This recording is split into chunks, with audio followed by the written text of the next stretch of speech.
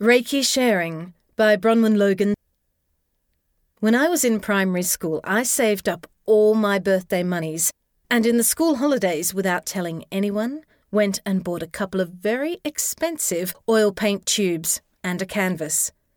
My intention was to paint the things that appeared normal to everyone else but me, or so I imagined. I had this innate respect for and curiosity about the tiniest ant to the oldest rock. This gave me an incredible desire to want to communicate my feelings about the natural beauty and mystique of existence with the rest of the world. I tried expressing my wonder of the world in words. I still have some of my youthful poetic attempts, but I was too young for clarity. How then to share what I saw and felt? As a 10-year-old, I reasoned that perhaps paints would be the medium to successfully bring me into communion with life's sentience.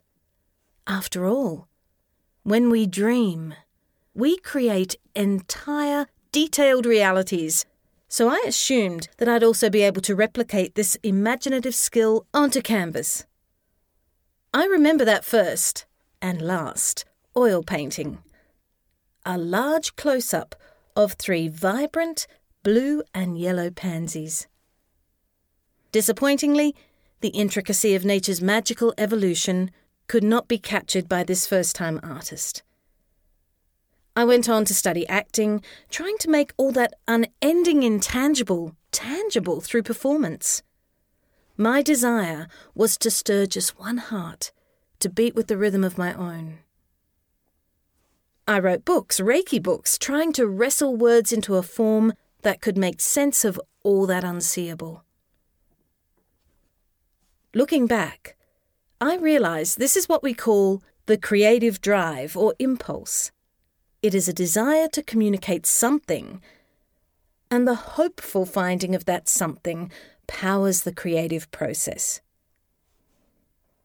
Although each creative process is unique to the individual, it's not a new thing.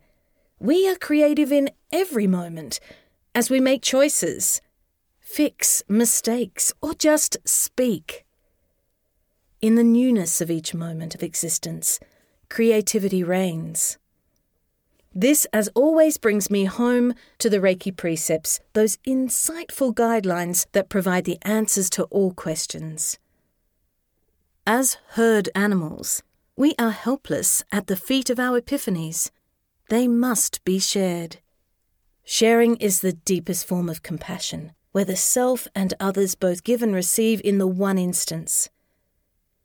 Perhaps, in this moment, for today only, our communication, our sharing, validates existence and opens a space for us to be in peace, without anger, worry, or fear. When we are inspired to work with the system of Reiki, we share that peace, whether we're actually treating ourselves or someone else, or simply walking down the street in our own peaceful open space.